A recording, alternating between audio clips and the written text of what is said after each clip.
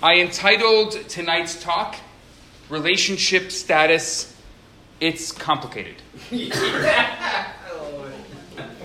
Sorry.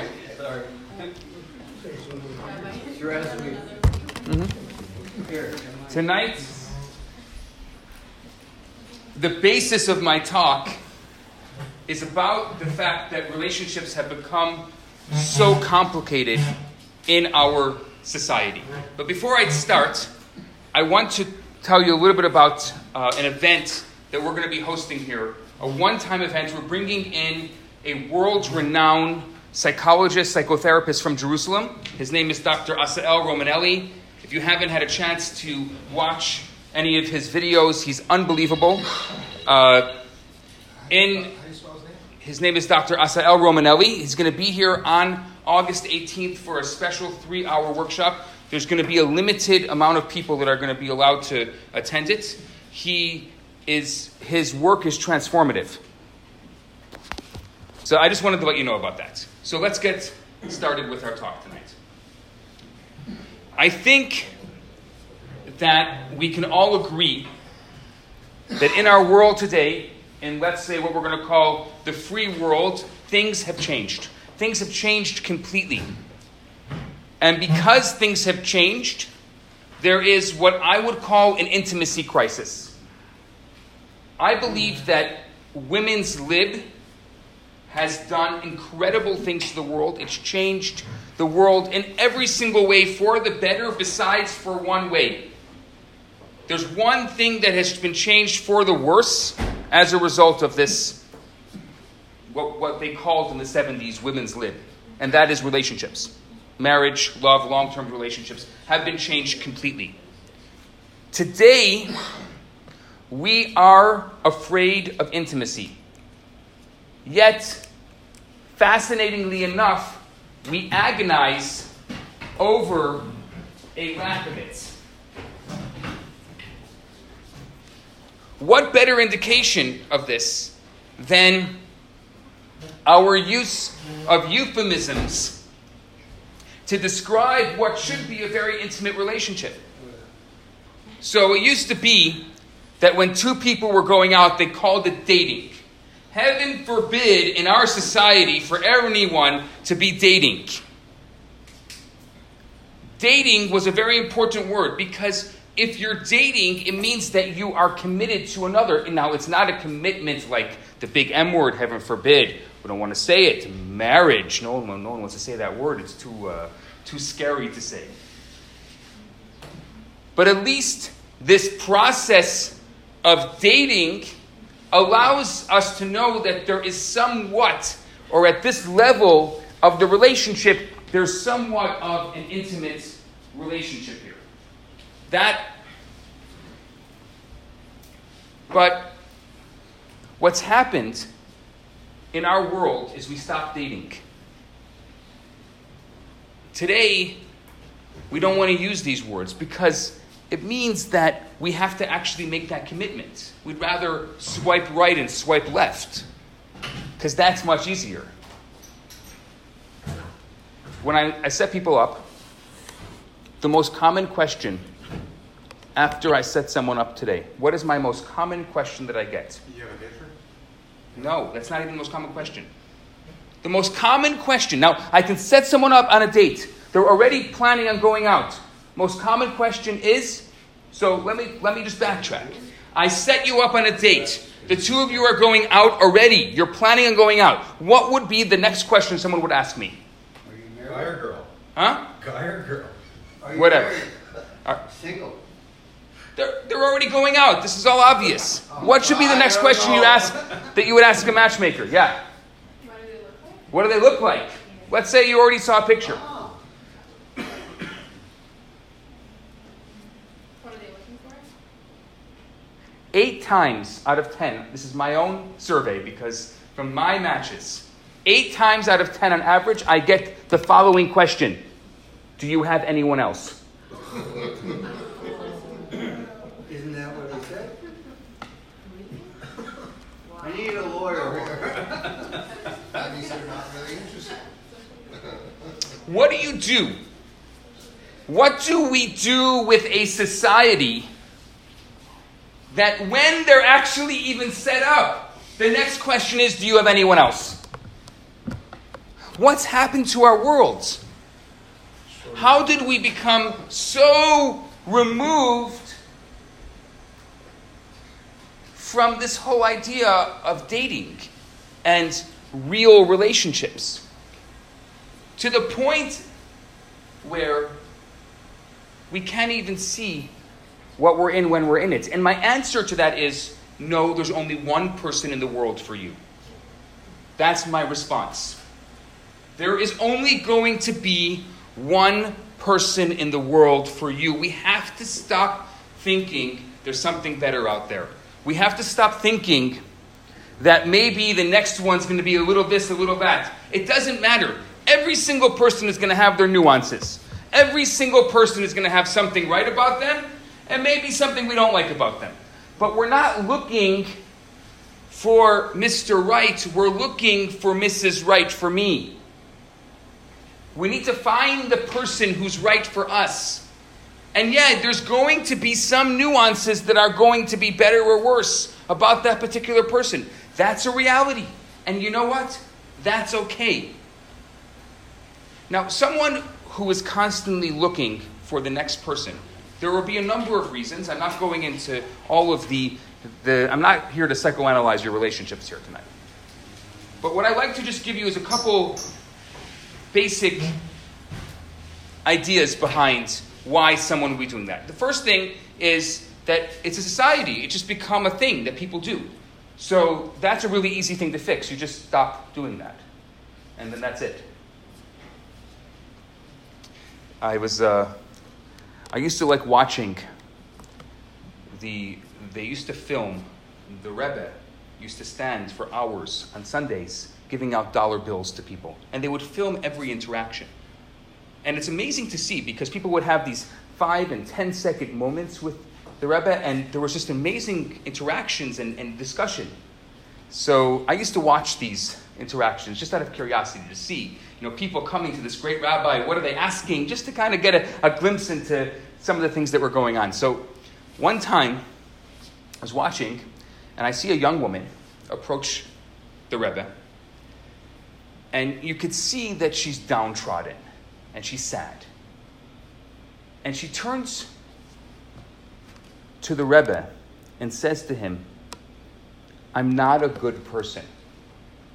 And you can see in her face that she's waiting in her few seconds for the Rebbe to respond. She's waiting for this great sage that is going to give her this incredible advice that is going to change her life forever. He's going to have all the right answers. Everything's going to be perfect and the Rebbe is going to set me on my way.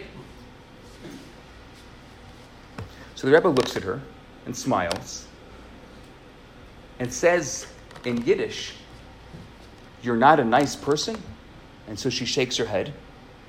And he says, "So be nice."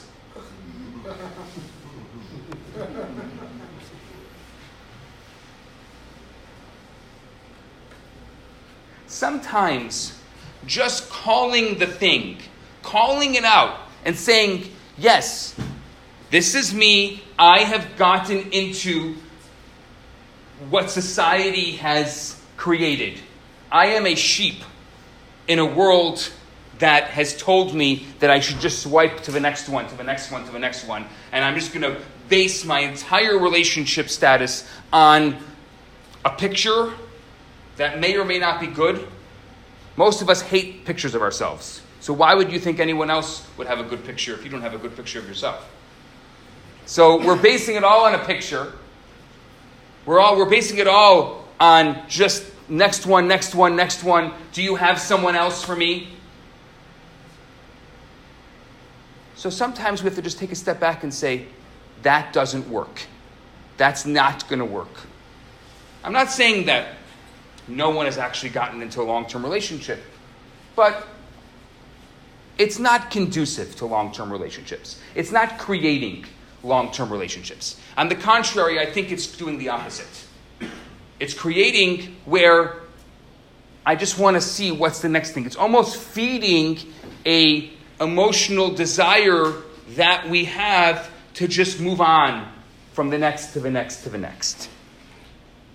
So, as a result of this, we stopped using the word dating, and now it became the word going out. We're going out.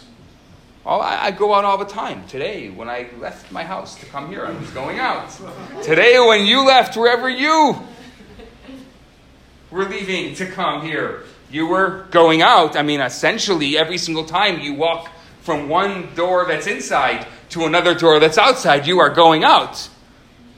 And you most of the time, you're going out with your favorite significant other. It's called yourself.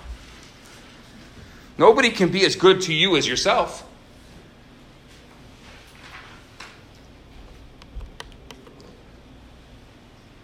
The ultimate euphemism is today, I hear it so often. Somebody recently just said, Rabbi, I want to tell you, this person that I met, we are now seeing each other. We're seeing each other. And I'm saying, well, that's funny, because I see her also. I see her all the time. I see all of you now. Does that mean that we're all seeing each other? What does that mean? How removed from reality are we going to get? Like, what's the next step? Now that we're all seeing each other, like, how can we just, like, now we're just going to, we're going to vibe each other. Rabbi, two of us were vibing.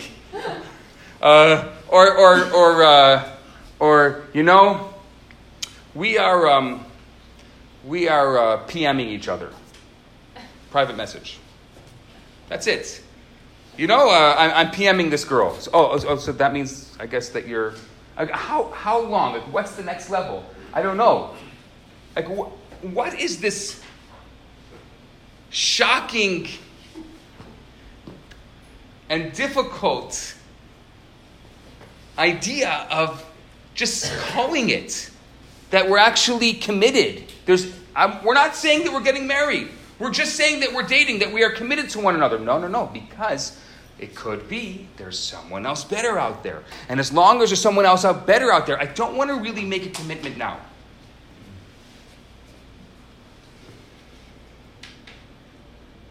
We are an abused society. This all has a real effect on us. It has an effect on us to the point where we don't even realize it's having an effect on us. And if I could do one thing tonight for you, without having to shock you to the core, I want to shake you up a little bit. And I want you to think of your internal narrative and ask yourself real questions. What is it that I am really looking for in my life? What am I really looking for? What do I want? For example, if you are extremely career-oriented, good on you. But it may be that at this point in your life, you don't have enough time to be also relationship-oriented. It's okay. What I want you to do is just call it out. Right now, dear me, dear God, dear whoever, dear however, I am focusing on my career, and that's okay for me right now. But what happens is we try to do everything. We think that we can give 100% to everything, and as a result, we get 100% of nothing. So when we just say, right now in my life, I am completely career focused. 100% of my time and energy is being given to my career. And as a result, I don't have 100% for a relationship, which really needs my 100%. So maybe at another time, I will have 100% for my relationship. And that'll be a time that I'll be able to have a relationship. But what ends up happening is because we're not calling it out, we just stay in this blah blah stage for our entire lives. And we get to a point where we're already, I don't know how many years, and we look back and say, where have these years gone? Well, these years have been good years. Most of us have been successful during these years. It doesn't mean just because we're not in a relationship that we're not successful. It just means that we've been focused on something that's really important to us, and it wasn't a relationship. Again, it's your life. It's your choices. No one said you have to do that. It's okay. But what's more important is calling it and saying, this is what I'm doing, so that at some point you can look back and say, wait, I have spent the past 5 years focused on my relationship. Maybe it's time I start focusing on something else in my life. Okay, good. My relationship is okay. My career is okay. Now let's focus on something else. Every so often, I get those calls. And it's either a call from a mom or it's a call from a particular individual. And I know the mom calls are whatever. I'm not going to talk about the mom calls. I get mom calls. Hello? I heard you make miracles. Do you have anyone for my daughter? I get them a lot now. Because the moms, they're reading my columns in the Canadian Jewish News, so they think that... they're like, you have very good advice for everyone. Now help my daughter. So, every so often I get a call from a young woman, and you can hear the franticness on the other line. I'm not... for those of you who have heard me before, I'm an equal opportunity offender. So I'm not only going to focus on women, but it happens to be that it's more women than men. And you hear like, I have to find someone now. That's basically what they're saying. In other words. And I say to them, when was your 30th birthday? Whoa.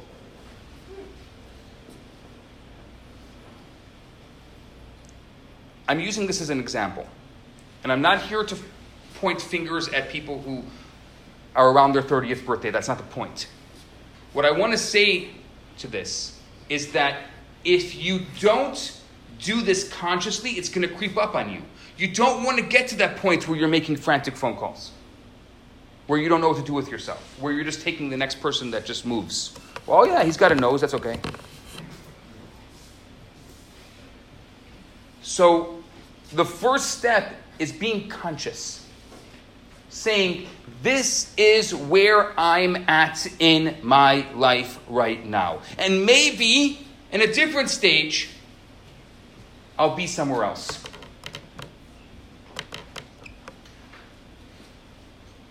The Talmud talks about a lot of different things.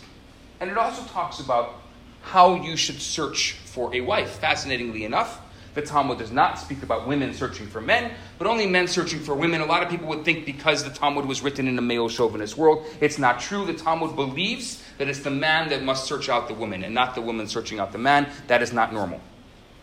It's the man that needs to search out. How does the Talmud describe searching out a woman for marriage? Sorry, I'm using the big M word. The Talmud says you must search her out like you lost something valuable. Anyone ever lose their cell phone? How did you look for that phone? How did you look for it? What did you do? What didn't you do while you were looking for it? If you ever lose a ring of value or something else of value, how did you look for that? That is supposed to be how you look for your significant other. Like you lost something. And the Talmud has great reason for why it should be that way. It's because at birth, the two of you were one and you were split in half. This is real. And your souls came down into this world. And so you're not searching for someone who may or may not exist. You are finding someone who you were separated with at birth. And that's why that person, when you find them, they're going to be familiar to you. They're going to be obvious to you because you knew them before. You're finding something you lost. You're not searching for something that may or may not exist. Finding something that you lost has a very different feeling than searching for something that may or may not exist. If you know you lost it, if you know that it's really there, once again, being conscious, that mindset, you know that it's there. How many people come to me? There's nobody out there for me. Okay, you're right. I agree with you. There's no one out there for you. If that's how you think, if that's how you feel, I can't change that. If there's no one out there for you, don't clog up the system. Don't try. Just sit at home like a recluse, binge watch Netflix, and happy birthday.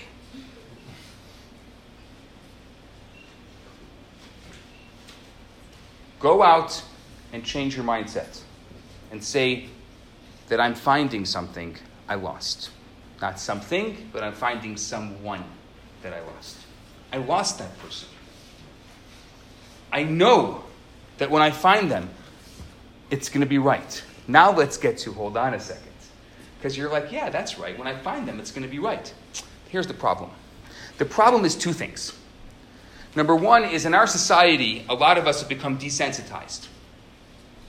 So we don't know if it's true that you had the great fortune, or you currently have the great fortune of not have ever been in a relationship, or being separated, as maybe the very religious do, from the different sexes. Then maybe you would have a very keen way of seeing. So when you found that person, you'd be like, yes, this is it. It's obvious. The problem is today is we become so desensitized to relationships because we're all swiping right and swiping left, and we're doing whatever else that there is, and everything is just so nonchalant that we don't know what's right and wrong. We cannot, and I'm generalizing, I have no choice but to generalize because we're here in a group, we're here in a room, but we don't know what's right and wrong anymore. We don't know who would be right for us. So we can't trust ourselves. So I ask you what I think is a profound question for yourself. How would you know when you find the right person that they're the right person? How would you know? Are they going to have a sign on them? I am your other half. That would be easy if they came with a sign. I was driving down the 87, and there was a big billboard that said, if you're looking for a sign, here it is. It was advertising the sign. It was good. It was good. A good way of advertising the billboard. They wanted someone to put their ad there.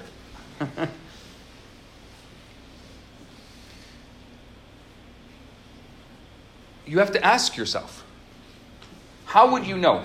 And this is a fascinating thing because it also happens to people who are in relationships currently where they're not sure. I see this a lot today. You finally find that person, but you're not sure, do I want to make this step? Do I want to make that commitment? How do you know? You don't know. How would you ever know? Well, there's a couple of different things that you can do.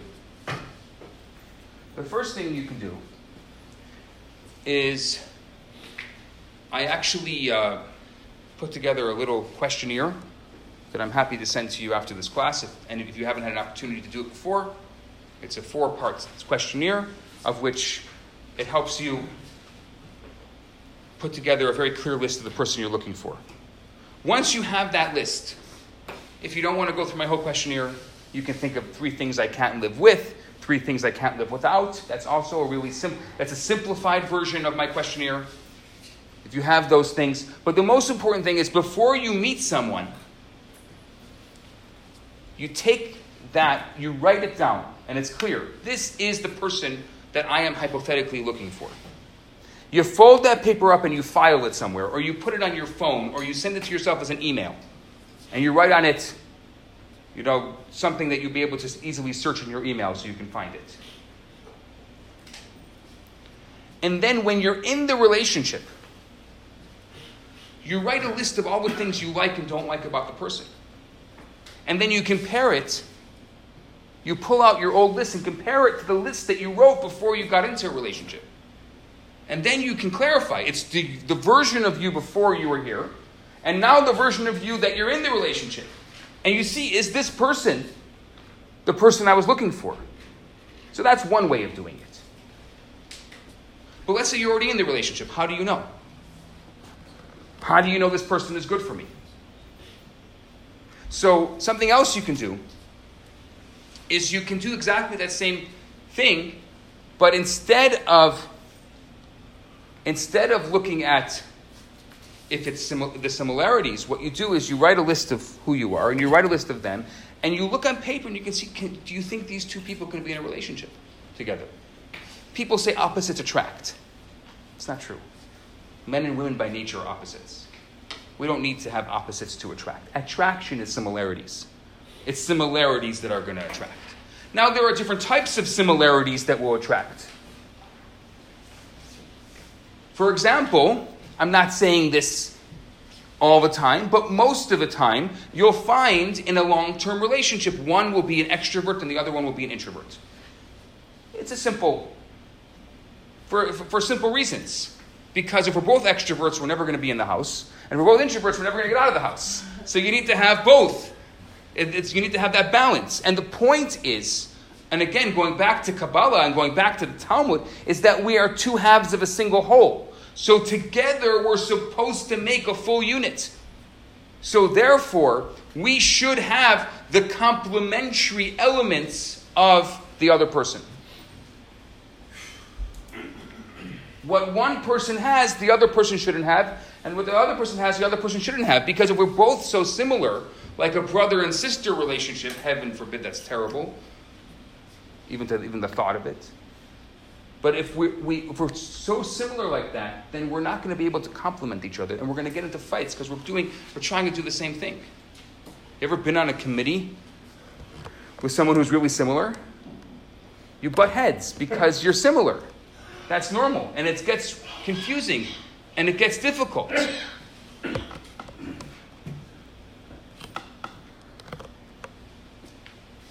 So let's go back to seeing someone. It's become part of casual conversation. Are you seeing anyone? I'm seeing all of you.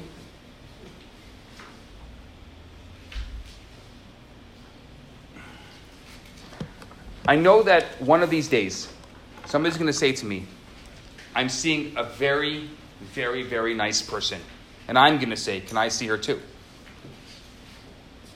What's with the euphemisms? Why the euphemisms? Probably because if you identify the relationship as an attachment, if you consider this a commitment, if you think of this as an investment of yourself in a relationship, and then the relationship ends, it's going to hurt too much. You're going to have to say to yourself, this relationship fell apart, and that's too painful. So instead, what do we say? Oh, I'm seeing someone. And that way, if it doesn't work out, okay, so now we're not seeing each other. It sounds a lot less painful than having to be in a committed relationship and then you turn around and you're not in a committed relationship. So we put this buffer around our relationship to keep a distance, to prevent it from becoming too painfully intimate. Now, obviously, intimacy implies vulnerability. Becoming vulnerable. If you're going to be intimate, you're going to allow someone to see parts of yourself that you'd rather not have people see. You're going to allow someone into that part of your existence, into that part of your mind, into the part of your heart that you yourself are not exactly comfortable with. And you don't know how the other person is going to treat it. And you don't know how it's going to feel to have someone else scrutinize that part of you that you're a bit ashamed of. But that is the entire meaning of the word relationship. That's what a relationship really is. The whole idea of relationship is that we stop being alone. And the way you stop being alone is if all of you, particularly that part of yourself that you're sensitive about, is no longer alone. And if you can share that with another person, if you're able to share that with another person, you have ended your loneliness. And I would say, to add to that, that is the most important part of a relationship. If somebody said to me, what is the single most important reason why somebody who's single should get into a relationship, I would say, for one reason and one reason only: to end loneliness. Now, if that is really the only reason to get into a relationship, think of all the things people are looking for. The superficial things people are looking for when they're looking for another person. What is really what they're looking for? They're looking for someone to love them unconditionally. That's really what they want. Everything else is superficial. Everything else is foolish. Oh, I'm attracted to this kind of person. This guy says to me a couple days ago, I'm only interested in women with olive-colored skin. How do you decide that? Like, do you wake up one morning and you say, I've got this vision board, and in my vision board I have examples of women, and each woman has a different colored skin, and I've decided that I am only attracted to someone with olive-colored skin. What does that mean? What's happened to our world? And the vainness only becomes more vain, because this idea of I'm only attracted to this or I'm only attracted to that, it's not true. It's not true, because if you really get down to it, you're going to find there was a young woman who had a very specific idea of what she was looking for. And I remember setting her up with a couple of people who were really fit that, and she hated them all. So finally I turned to her, I said, I don't know if you're really right about what you're looking for. I don't know if you're really being truthful with yourself. Well, she's in a very committed relationship right now. She's about to get engaged, and the person that she is in the relationship with is nothing like she was looking for. Like, absolutely nothing. I would say, to a certain extent, the exact opposite of everything she wanted. And I recently I was talking to her, and I said to her, I remember our conversations. What happened to you? I don't understand. What happened? What happened to, no, I can't have a guy like that. Rabbi, she'd say, Rabbi, I know that I'm being vain, but I can't do this. I can't live with somebody like this. So what happened to him? I said, I don't know. He grew on me. Because the truth is, we're not looking for any of that. I always say that if the singles, I'm sorry to use that term, but if the singles knew what was really important in a long-term relationship, they'd have a whole different list. Because most of what people are looking for does not matter, not even a little bit, none. It does not matter at all in a long-term relationship. Most of the things that we're so stuck on, I have to have this kind of person and this kind of this and this kind of that, actually makes zero difference when it comes to a real long-term relationship. Wait, like what kind of thing? We'll talk about it. We'll talk about it. For now, use your imagination. I don't want to go and start giving you ideas in your head. I don't want to add more things to the things that are already there. Huh? Intimacy. Intimacy is supposed to be an antidote to loneliness.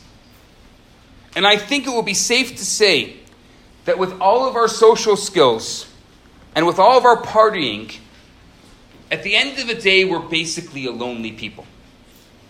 Intimacy means that you become attached. You become joined. You belong together. There are difficulties. There's embarrassment. But it's a shared embarrassment. Whatever happens after that connection takes place, it's shared. It brings you closer together, not further apart. Intimacy means loyalty. Loyalty to an identity. If we run away from the identity, then we're ruining the relationship.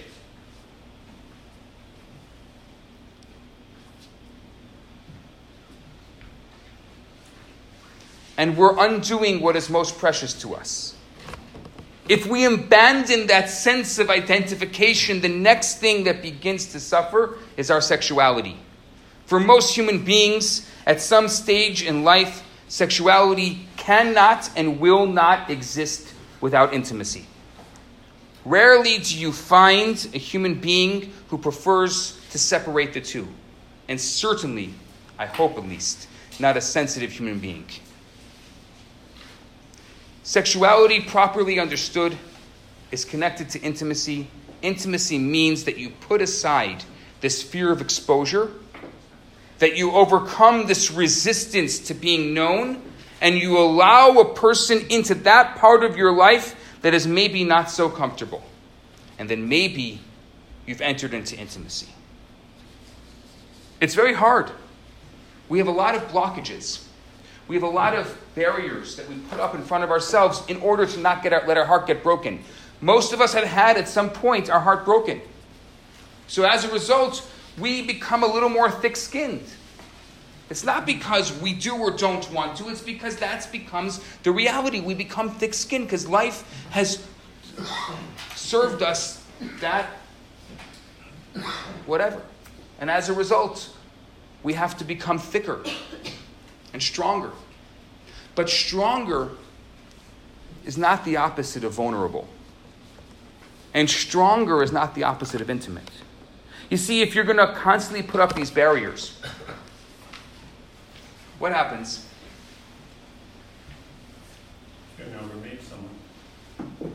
Not only do you ever meet someone, I'm thinking about a lot of people who I see, let's say, I'm just using this as an example, don't shoot me for it. I see people who, let's say, end up in serious relationships with someone of a different faith. I'll tell you how that happens. At least it makes sense to me. Because they set in their mind they're never going to marry that person. So their guard is down. And so they meet someone and the guard is still down. I'm never going to marry them. And all of a sudden they fall in love. But they're never going to marry them. But they fall more in love. But they're never going to marry them.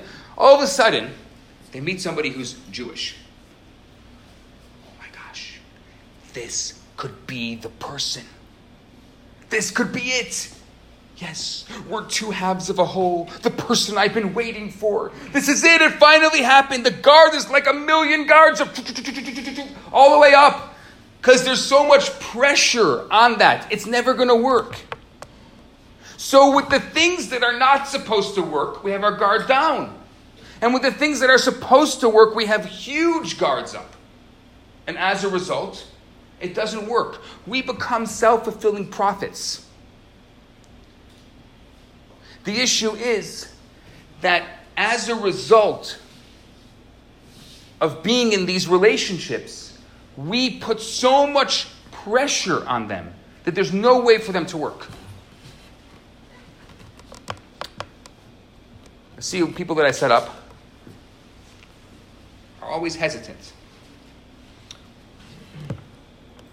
And even after they agree to go out, they spend the next 3 days before the date, before they see each other, I'm sorry.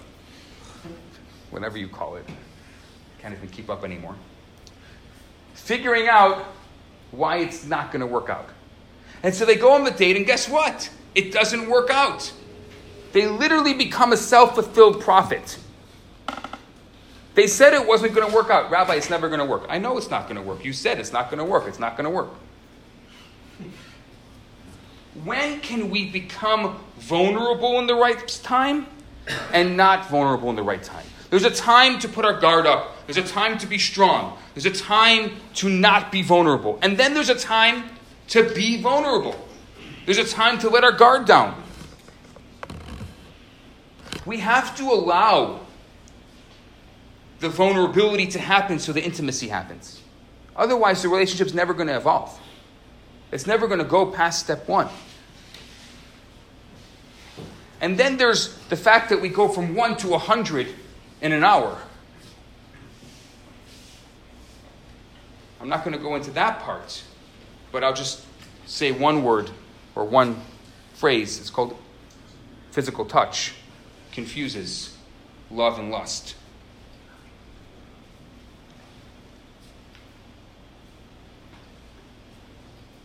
So I promised you tonight that I would talk about relationship status. It's complicated.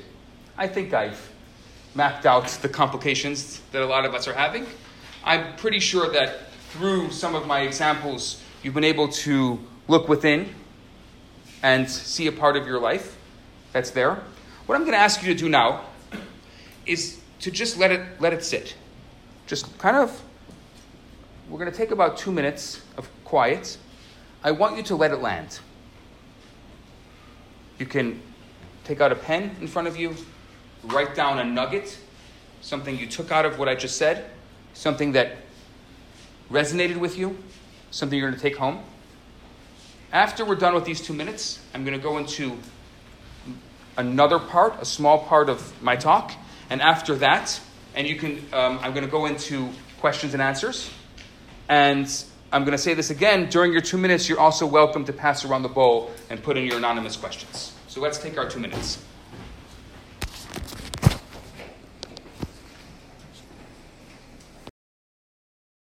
I'm just going to repeat the question so that everybody can hear it. I think it's a very good question. Before I said that you are looking for your other half, which, like Yona's saying, would imply that you're not complete. And what she's saying is that if you're not complete, that there's this kind of conversation that people are having that if you're not complete with yourself, then there's no space for someone else. And it's a fantastic question. And I'm going to answer the question in 2 parts. The first part I'm going to say is that we're not saying that you have a low self-esteem. What we're saying is that you should see that there's something missing in your life. So what ends up happening is there's 2 parts to you. There's the part of you that is comfortable within your own skin. But there's also part of you that says, I am not the best version of myself that I could be alone. There's a better version of myself. God, the world, life, intended there to be a better version of myself. And that version of myself can only be with someone who I can share my life with. It's hard because there is this dichotomous way of looking at the world. Right? And it's not saying that you have a low self-esteem. It's not saying that you need someone. It's saying that you're not complete without them. That you, with all your success, with all of your greatness, with everything that you can contribute to the world, that is not even at full capacity, the perfect version of you alone, that is not the perfect version of you that the world intended for you to have. There's a better version of even that, of your best version. That's what we're saying. So we're saying be the best version of yourself. And then find someone who's the best version of themselves. And together, you're going to become the power couple. Anyone else want to share? Any questions, any thoughts, comments, processing? Probably don't you get, when you're fixing up some people, they tell you, oh, there's no chemistry, wait a minute again. Yeah, so I get that a lot. So the question is, when I'm fixing up people, don't I get, oh, there's no chemistry from the beginning? I always say, I wish I had a way that I could give people like a little something that they can put on their back for a date, and all of a sudden in the middle of their date, there's like a little spark that shoots up from their back, and kind of like a little firework kind of like explodes right over their head, and like boom, there's sparks. We have to come to grips with the idea that a lot of us, society has desensitized us to that, what is supposed to be the chemistry or sparks. And most people, and I hear this more and more, and I wouldn't know this if I wasn't setting people up and talking to people about their relationships and talking to a lot of singles and talking to a lot of people who are newly in relationships. I wouldn't know this. But you have to take my word for this, because I don't know how many people are publicly speaking who have the experience that I have been fortunate to witness and speaking to people in the beginning of relationships. More than not, I hear it took time to evolve. Not we knew at first sight. Everybody who's married 20 years can say, I knew right away. Shut up. That's easy to say. You talk to people who are in the beginning of relationships, it doesn't happen right away. You have to allow it to evolve. You have to give it time. People who are like, okay, next one, they're going on all these first dates. They're not giving it the time that it needs to evolve. To most people, because of that desensitization, we're not having that instant chemistry. The chemistry maybe happens to a certain level if you're in touch with it, but in general, we're not having it like we used to. So therefore, we have to just, again, like I said in the beginning of tonight's talk, we've got to just call it out and say it's not what perhaps we thought it was going to be like. It's not this. It happens. There are a few people who are lucky enough to have that instant moment. But it's more rare than ever before. Yeah. I feel like when people say like chemistry, they're actually talking about lust. That's a very good thing. It's a very good point. I'll just repeat that. A lot of people who are talking chemistry, she says, are talking about lust, and that's true. There's a lot of people who are looking for lust. The problem is, what's going to happen in 20 years from now? If you want a long-term relationship, lust is not going to get you very far. Maybe it'll get you as far as a week or two, but that's about it. Or maybe 2 hours. That's how long a movie is. Yeah. There is an excellent book that touches exactly on this that was written by Scott Peck in the 80s. What is it called? The Road Less Traveled. The Road Less Traveled by Scott Peck. Thank you for the recommendation. I've never read it, but thank you. Oh, it was informational and touches exactly what this lady mentioned. Thank you. Well, okay, so let's... Any other... Yeah, sorry. Yeah, I'm just curious as to what you described earlier. You said there is a person for you, there is a one. So where do you stand on there actually being a person who meets all of our needs and we meet theirs, them existing, as opposed to it being an actor, I choose to be with this person, therefore I'm going to give it my all in order to... It's a great question. I'm just going to repeat the question. So how do you differentiate between there's a person out there who's the one, and I have to go and search and give that out my all? So I think that is exactly the way that we should compartmentalize it. We should say the person exists. So I'm not just going to be shooting darts in the dark. I am actually looking for someone who really exists. There's someone out there is the complement of my soul. They're really there. And you know what? Maybe this will bring out a little of your compassion. They're waiting for you. They're out there waiting for you. You are keeping them waiting because you're not spending enough time looking for them. Do you have any sympathy for this person who's waiting for you? Trying to elicit a little bit of your compassion. And the other half of it is you have to go out and look. You can't expect they're going to knock on your door. It's not like the movies. I know we've become so attached to the romantic comedies and the romantic dramas, but it's not like that.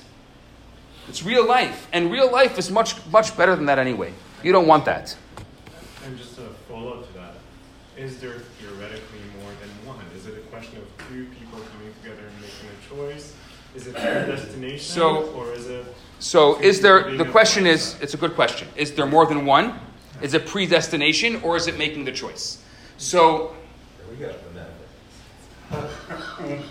I am going to answer it specific to you. There's a lot of different answers. The Talmud says there's 7 different soulmates. I'm not going to go into all that.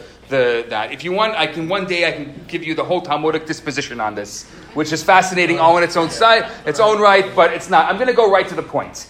The point is that the moment you're under the chuppah, I know it's scary, the big ch word. The moment you're under the chuppah, that's C, phlegm, H, the chuppah, the moment you're under the chuppah, you are soulmates and you're 2 halves of a whole that have united. So until then, you can decide, you can question, you can do all of that. So yes, it is 2 people making a choice, but then you become soulmates. That is my own interpretation and my own view based on my studies and based on how I see it. And I think it's important, and it's a great question that you asked, and I think it's really important that we see it this way. Because then, the problem is that if we don't see it this way, then we're like, always there's someone better out there. This is not my soulmate. I know God intended, look, me. I'm the greatest thing that ever happened since sliced bread. So, God didn't intend for me to be with Schmendrick. That's terrible. That's not... No, you have to be active. You have to make that choice. And once you make that choice, that person becomes your soulmate. Wait, so does that mean that people shouldn't divorce them? No. If there's Divorce is a whole thing.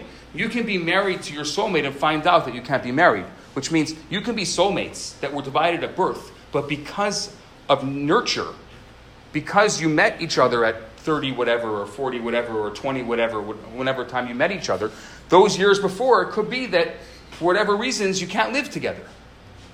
That has nothing to do with not being soulmates. That's a different conversation, and I'm happy at some point to talk about what divorce teaches us about marriage, and I think that would be a very, very helpful for some of you.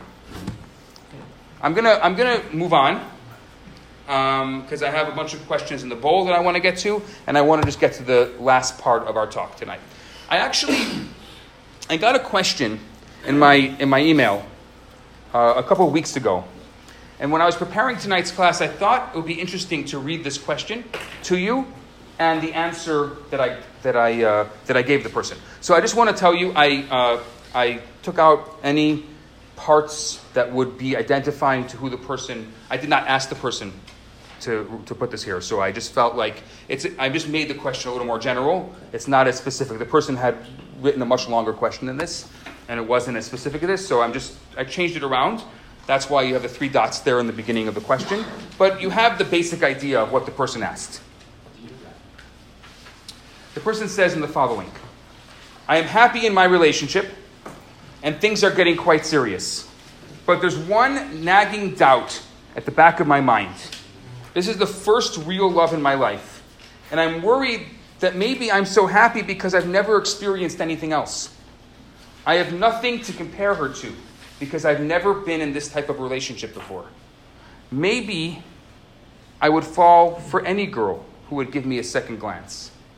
I feel that perhaps before I commit, I should see some other girls, with my girlfriend's permission, of course. Then I will know for sure if this is real or not. Isn't that a good idea? Now I'm going to give you my answer. This is my actual answer. I did not edit my answer. I understand your logic.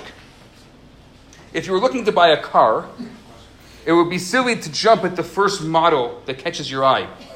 You would compare prices and test drive a range of different makes before buying.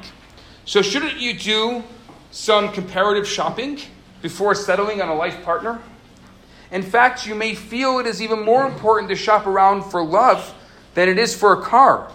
A car you can trade in if you're not satisfied. But a wife? While this line of thinking may sound reasonable, there's a major flaw in the logic. There's a world of difference between a car and a potential wife. For one, cars don't like jewelry. But more importantly, cars don't have feelings. Your partner does, and so do you. Once feelings are part of the picture, a whole new dynamic is introduced. What I'm calling emotional connection. Because emotions are involved, seeing two people at once is not the way to go. It won't work for you, for your partner, or for the possible third party. So I'm giving 3 reasons. Number 1, for the third party, it's unethical. Would you tell someone that you're only entering a relationship with them to test if another relationship is real or not? If you would, you're mad. If you wouldn't, is that fair to them? There's nothing wrong with a used car, but people have feelings and don't like to be used. Number 2, for you can't be objective. When you drive a car, it doesn't change you. You can walk away and test drive another car. And you'll be able to objectively analyze and compare the two. I have never heard of someone who needs time to get over a car before they try another one. But with human beings, it's different. A relationship is an emotional investment. You have shared a part of yourself with another. While in the midst of one relationship, you're simply not available to anyone else. You cannot be truly objective. The way you will look at the second person will be colored by your feelings for the first. So what will you have achieved by seeing someone else? And number 3, for your partner, people can't be evaluated. When buying a car, we want the best one on the market. If we can afford a better, newer model, we would not settle for less. But a life partner, a human being, can't be given a market value. Relationships cannot be compared. Each one is a universe unto itself. The question, could I do better, can only apply to objects. But with real people, the only question you need to ask is the person a good person? Do I want to be in this person's universe? Can we grow together? If yes, stay there. If not, move on. Don't spend your lifetime wondering if someone is better around the corner. Rather, find someone who wants to be the best person in the world for you and be the best person in the world for her. If together you make that pledge and work hard to keep to it, you'll be on the road to true happiness, no matter what model car you drive. I just wanted to bring that out for you. I hope it shared some light on some of the ideas that I spoke about tonight. Now, we're going to go into the question and answer period of my talk. For you extroverts, I know it's very easy for you to just ask questions, but for you introverts, I have this bowl, so please feel free. Once I take the bowl, it's not going to be so anonymous anymore. So please take this opportunity, pass around the bowl. Introverts, put in your questions, and extroverts, you're welcome to ask them out loud. That way, there's something for everyone here. So, any questions before I get into this bowl? No extroverts here? Yes. Yeah, sure. What's your name? Ian. Hi, Ian. So, there's a lot of questions about, what I see as silly questions about the soul. Okay. A practical question. Okay. Is this ever risk-free? I think your answer is. Is it ever risk-free? If I could give you an insurance policy for your relationships, I would be a very poor man. I think that that's not the way to look at it. I'm just being honest with you. So you don't say, is it risk-free? Because it's not a car, and it's not an insurance policy. It's a real person. So are you risk-free? I'm all about that. Right, exactly. So why would you expect someone you're going to be in a relationship with to be risk-free? No, but I knew the answer to that. Right. So then in that case, how do you mitigate that? So how do you mitigate the risk? And that is a really great question. You mitigate the risk by first starting without lies. That's the first step. Very often, I see a lot of people in relationships are starting with lies. Start without lies. Be yourself. Be real. Then, once you're in a serious relationship, you must have someone, a third party, especially for the beginning of your relationship that you speak to. I actually wrote recently 10 tips for newly engaged couples. And you can find it online. Just type in my name with 10 tips for newly engaged couples. You'll find it. It's on CBC's website. And in that list, I talk about 10 things that I think that people that are in serious relationships should do and consider. And one of them is, I think that you have to have a third party. And you have to be open and honest with that person. And you have to be able to have someone who is not in your relationship to help you and guide you. One of the things that I started a number of years ago, so I was standing at a chuppah. Thank God I've had the opportunity as a rabbi to perform a lot of ceremonies. And I was standing at that chuppah. I'll never forget it. And I was holding the glass of wine, and I was about to make the blessing. And I look up at this beautiful couple, and I think to myself, what right do I have to make this blessing on this marriage? What have I done? I've done nothing. Here I'm blessing a union, and I'm saying, I am blessing you for a healthy and fulfilled marriage, but I've done absolutely nothing as a rabbi to help you with that. And I decided at that wedding, from that moment on, that I would never marry a couple unless I gave them a toolbox of really, really good things they can use. And now, any wedding that I perform, I will meet with the couple anywhere between 6 to sometimes even 20 sessions before the wedding, not only to get to know them, if I don't know them already, but also to make sure that I can stand under that chuppah with that cup of wine in my hand and say, I did everything in my power to set them up for a long-lasting and healthy relationship. And that's what it is. You need to have that toolbox as a couple. You need to know how to argue. You need to know how to communicate. You need to know how to manage your finances. You need to know how to manage sexual expectations, how to manage all of the various things that are going to come your way. And there are tools that you can actually have in your toolbox that will help you do that if you're both open to that. That's my basic answer for that. Any other questions before I get to the bowl? Okay. Now for my bowl here.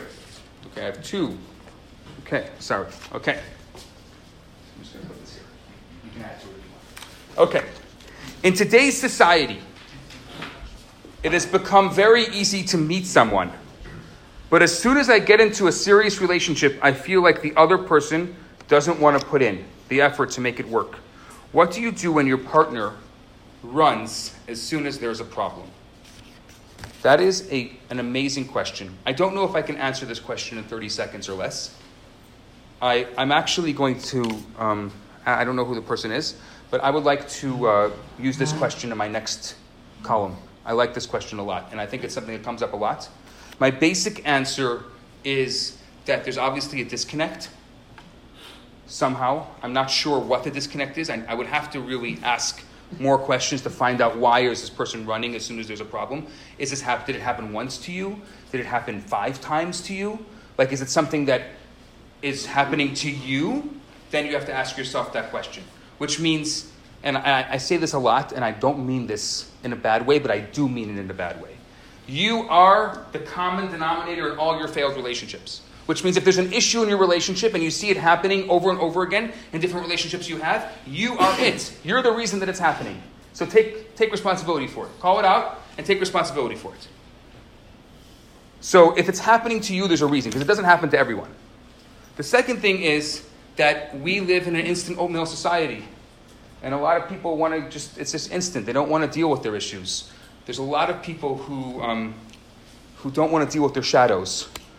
And I will tell you that one of the reasons why I really wanted to bring Dr. Romanelli, Dr. Asel Romanelli, who was coming here in August, is that is his main work. He works with shadows. And he's actually going to be doing a session not just for singles, but for couples as well.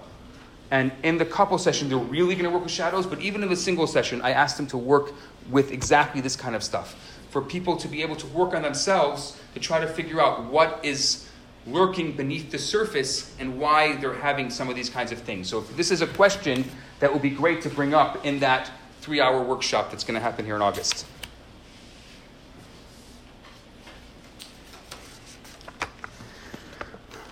Any suggestions on how to let your guard down and be vulnerable, especially when you think there's potential with someone?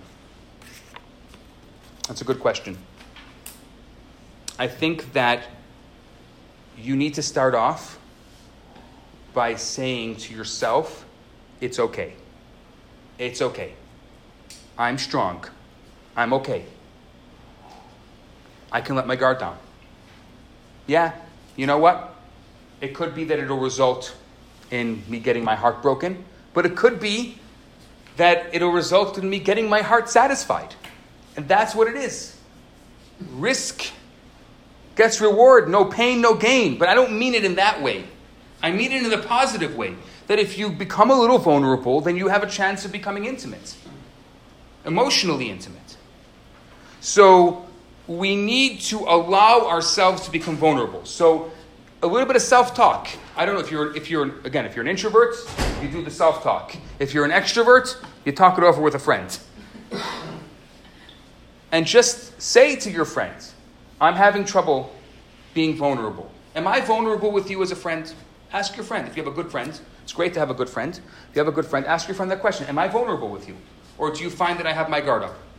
If you can't have your guard down with your close friend, then you probably have an issue becoming intimate, and that, I would say, would need therapy. And therapy is a good thing for these kinds of things. Another suggestion of becoming vulnerable is to figure out a way to not put your guard up when something happens. So if you have someone who you're interested in, automatically you're going to have a guard up because it's just a natural response. You're going to have your guard up. So you need to allow yourself to say, my guard is up, and now I'm going to put it down. It's okay. And that, again, if you're introvert, self-talk. If you're extrovert, talk it over with a friend or with a mentor or with a therapist. Yeah, I have a follow-up question to that. A follow-up question to that, yeah, sure. Yeah, so what if there's the opposite problem? You just overshare all the time and stuff. How do you figure out what you need to share with It's a very good people question. or not? So very often, I don't always, I try to stay out. When I set people up, I try to stay out of it. But often people ask me to find out what's going on. So after, let's say, a first date, especially, because they're not sure how it went. So if I call somebody, and they're like, it was amazing, it was unbelievable, it was the greatest experience of my whole life, I know the other one's going to say it was terrible. A lot of extroverts who are nervous tend to talk a lot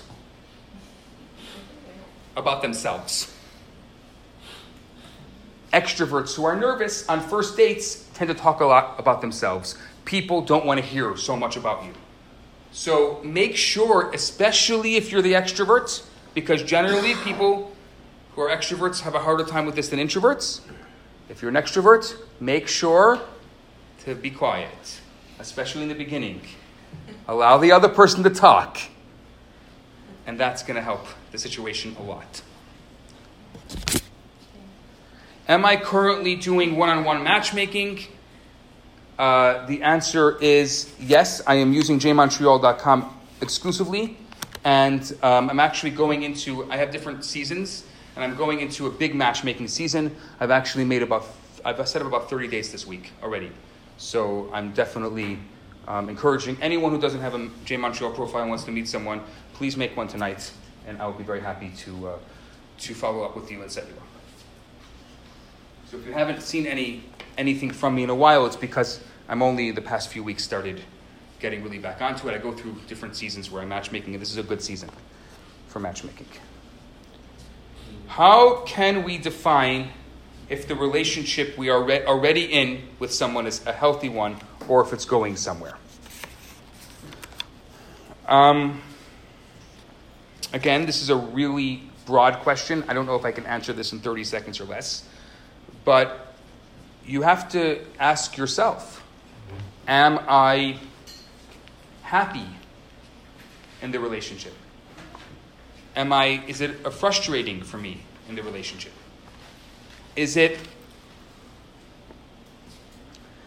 Healthy is a big word. Because in order for you to be in a healthy relationship, you need to be a healthy person. And generally people who ask questions, I'm just generalizing here, about whether or not they're in a healthy relationship, it means they don't know what a healthy relationship looks like. And that's okay. You can call it out and say, I don't know what it looks like.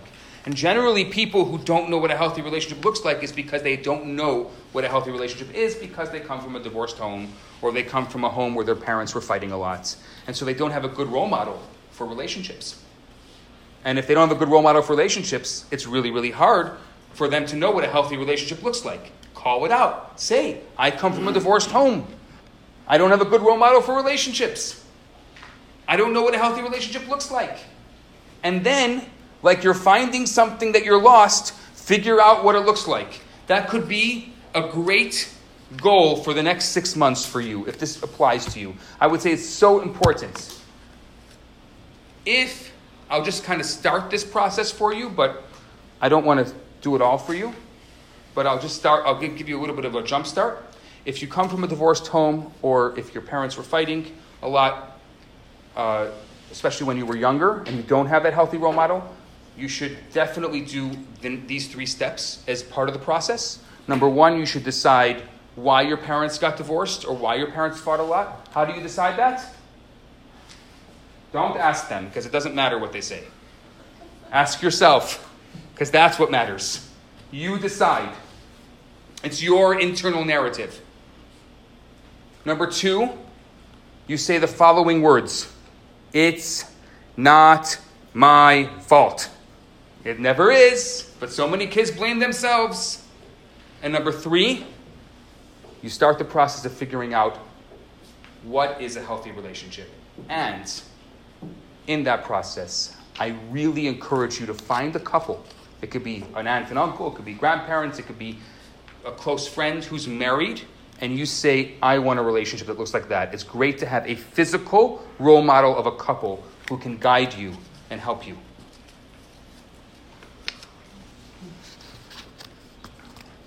What if we get our intimacy from friendships?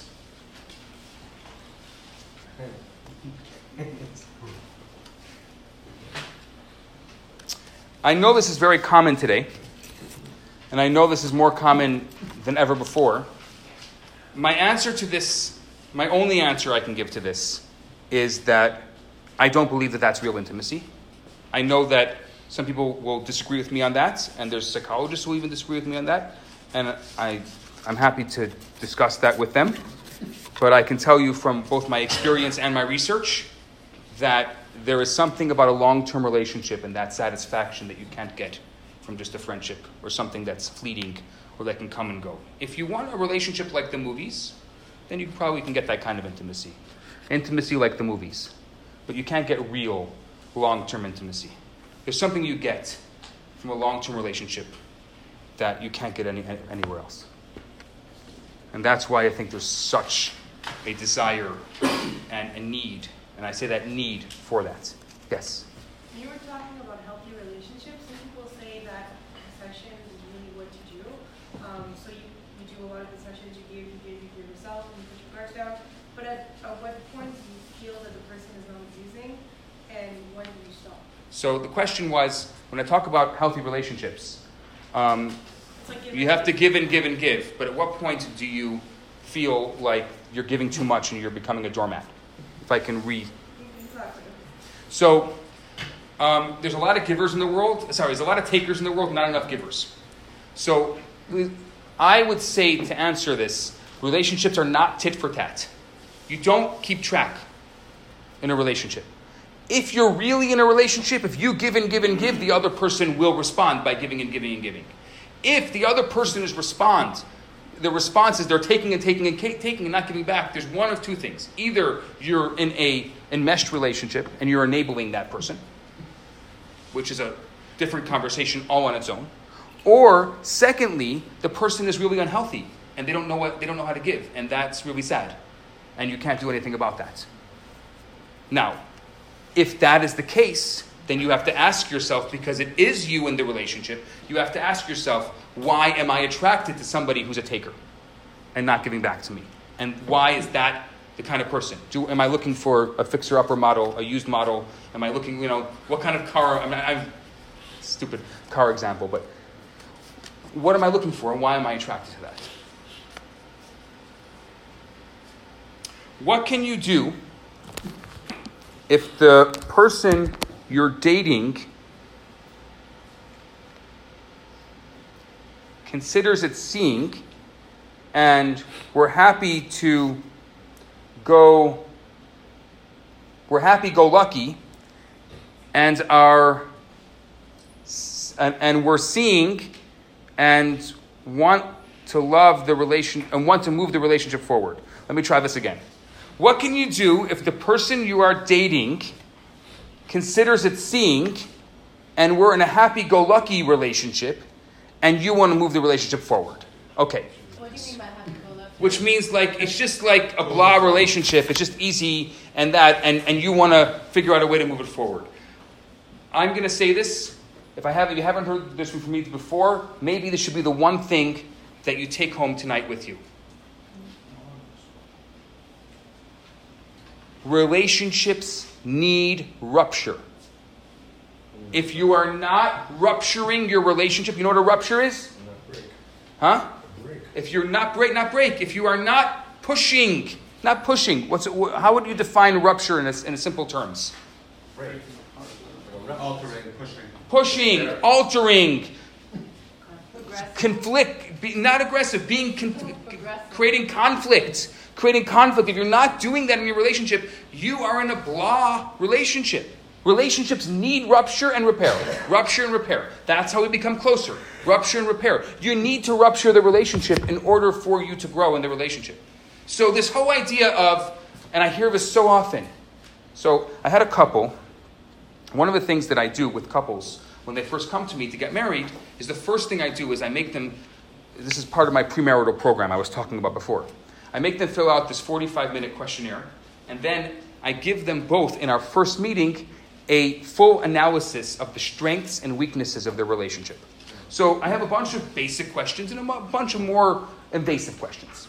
So one of the first questions I ask is, how many kids do you want? That's a pretty obvious question. Now, if you're getting married, would you think that you would have had a conversation before you got engaged about how many kids you want? Would that make sense? Yes. So I have a couple, 3 months ago, a couple in my office. I do their analysis.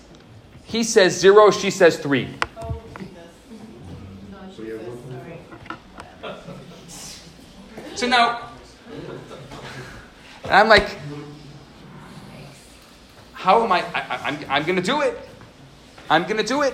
I'm going to rupture our relationship right from the onset. I'm going to say it right as it is. We're not going to sugarcoat this. And so they come into my office before I even put my analysis in front of them. I want to show them. They're all excited to see what I put together. I said, I have one question for you.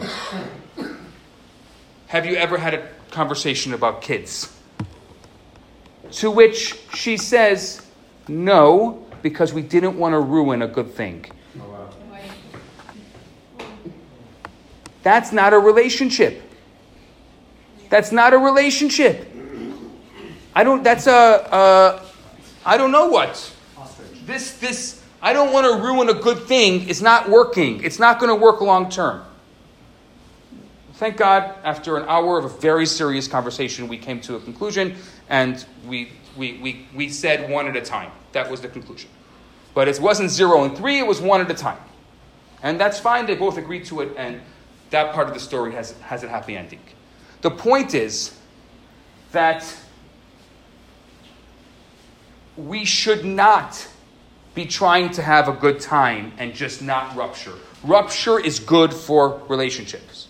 Got it? Rupture is good for relationships. If you fight, it's good as long as you know how to fight. Every couple fights differently. You have to learn how to fight and make sure that you resolve. And this whole thing, the makeup sex thing, that's not fight. That's not resolve. I'm talking about really, really resolving. And this whole thing of we don't go to bed in a fight or angry, right? Isn't that like the number one piece of advice you get when you, I don't even know who gave this. You can go to bed angry. Just make sure that you resolve whatever you fought. Don't let it fester. No festering wounds. Just resolve it. Yeah.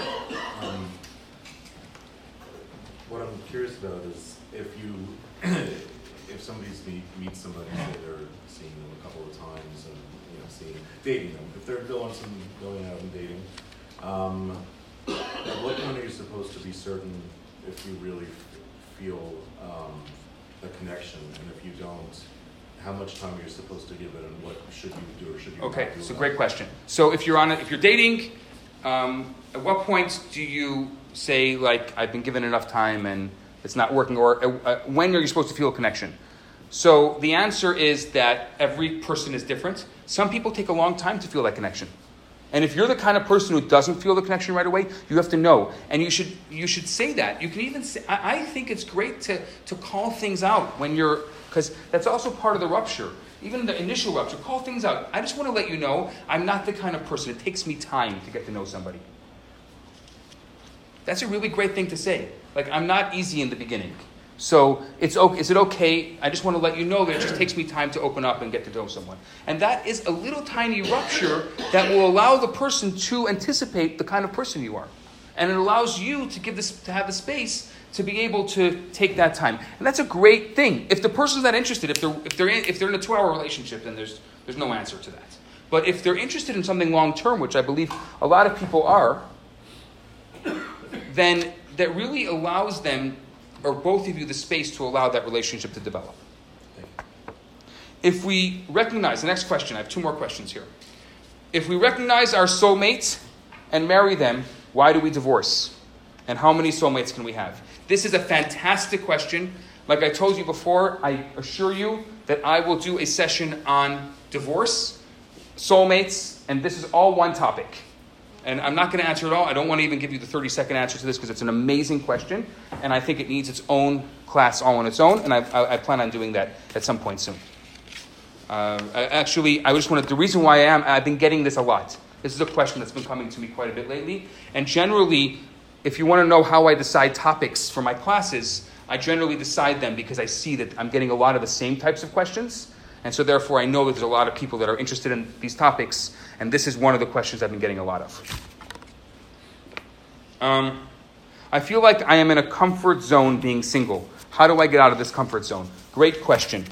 The answer that I have for you, how do you get out of the comfort zone? First thing is call it out. I'm comfortable. It's okay. By the way, there was a study that came out a couple years ago that said that for every year that we live alone, it'll take us 2 months to be able to live with someone else. So which means if you've been living alone for 5 years, the first 10 months of a relationship living with someone is a write-off. It's a write-off. Great thing to call out. I say this to a lot of couples when they get married. I ask them, one of the questions I ask in my initial questionnaire is, how long have you been living alone? And so the first session, I say right away, you should know that the first 10 months of your relationship is going to be a write-off. Because they've been living alone for 5 years. No, the first 10 months of their marriage, living together. The first 10 months of them living together is going to be a write-off because they've both been alone for 5 years. It takes time to get out of the singlehood and into being together. Another thing you can do, if you want to shock yourself, I encourage this. You can clear out half of your closet, sleep on one side of your bed, sit at one chair on your table, and really make your apartment or your living space like there is someone missing. That's a great thing to do if you want to shock yourself. Just make it like there's really, really someone missing in your life. Feel it every single day when you come home. There is someone. Call it out to yourself. There is someone missing in my life. I see you're all on Spielkes. I'm going to end here. I know there's a lot. I'm here. You're welcome to ask me any other questions you have. But I'll end our official talk for tonight. It's been wonderful. I hope it's been helpful. I hope you take a couple nuggets home with you. Some things that you can think about. And of course, as always, I'm here to answer your questions and to help. And I hope I can. Have a good evening.